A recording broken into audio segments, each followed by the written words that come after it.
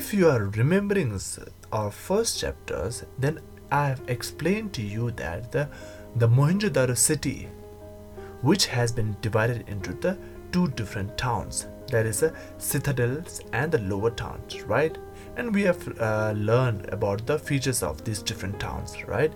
So similar like that, in the Vijyanagara also, they used to have classify into the different towns, okay, such as the royal center, the sacred center, okay. So today in this sessions we are going to be especially focusing on the royal center, okay. What are the structures, what are the sculptures, and the what different monuments that has been found into the royal center, okay. You can guess it from the topic itself. The royal center means where the most of the kings and the rich people used to live there, right? And within that royal center, the archaeology, they have found around the 30 buildings, and they have assumed that this may be a palace of the kings. And along with that, in the royal center, they have also found around 60 temples, and most of the temples they have found into the sacred center. But however, okay, some of the temples also have built into this royal center. And of course, this has been built by the ruler of the Vijayanagar empires because they wanted to show their superior powers. As I told you that the archaeology, they have discovered the 30 buildings into the royal center, okay. And when they have studied this royal center, they have found that this is not that much of royals or the luxurious. Other than that, they have found the two most impressive structures, and this is also very luxurious ones. It is a audience halls and Mahanavami dibba. Okay, so we are going to be learning very details about the Mahanavami dibba. Okay, so first of all, we are going to be learning about these features. Okay, so this entire Mahanavami dibba was surrounded by the high double walls, and inside that Mahanavami dibba, they used to have a street in between them. And also this Mahanavami dibba have a lot of the wooden pillars, and they used to have also several intervals, or you can call it as doors. From that doors, people could enter into that hall. And as well as they also have a upper floor into that Mahanavami dibba. So this is all about the main features of the Mahanavami dibba. Now we are going to be studying about what the Mahanavami dibba is used for, the usage of the Mahanavami dibba. Okay, so this Mahanavami dibba, it's basically used for the ritual purpose, such as Dashera. You know that Dasheras, which is mostly celebrated into the northern part of the India, right?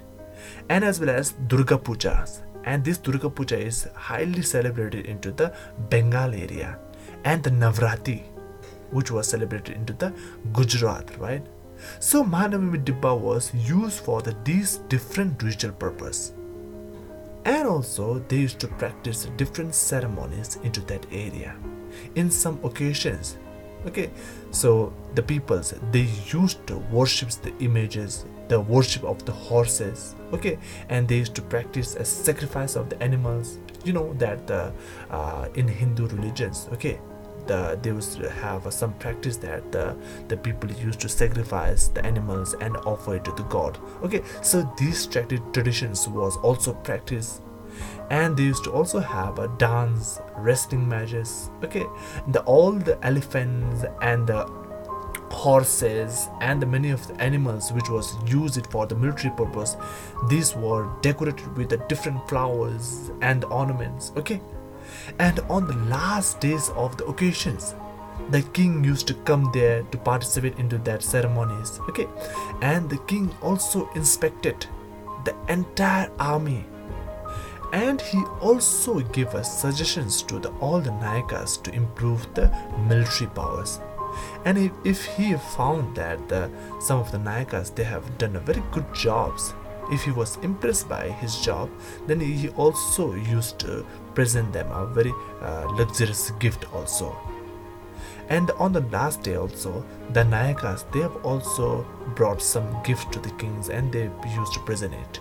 So this is all about the what kind of the ceremonies they used to practice into that Mahanavami dibba. So it's not only the Mahanavami dibba, they have also found certain other structure also. So these are the Lotus Mahal and the Hazara Rama temples. Okay, so the Lotus Mahal, which was named by the British travelers when they just came during the 19th century, so they have given this name. So from the name itself, okay, so it gives a certain the romantic essence, right?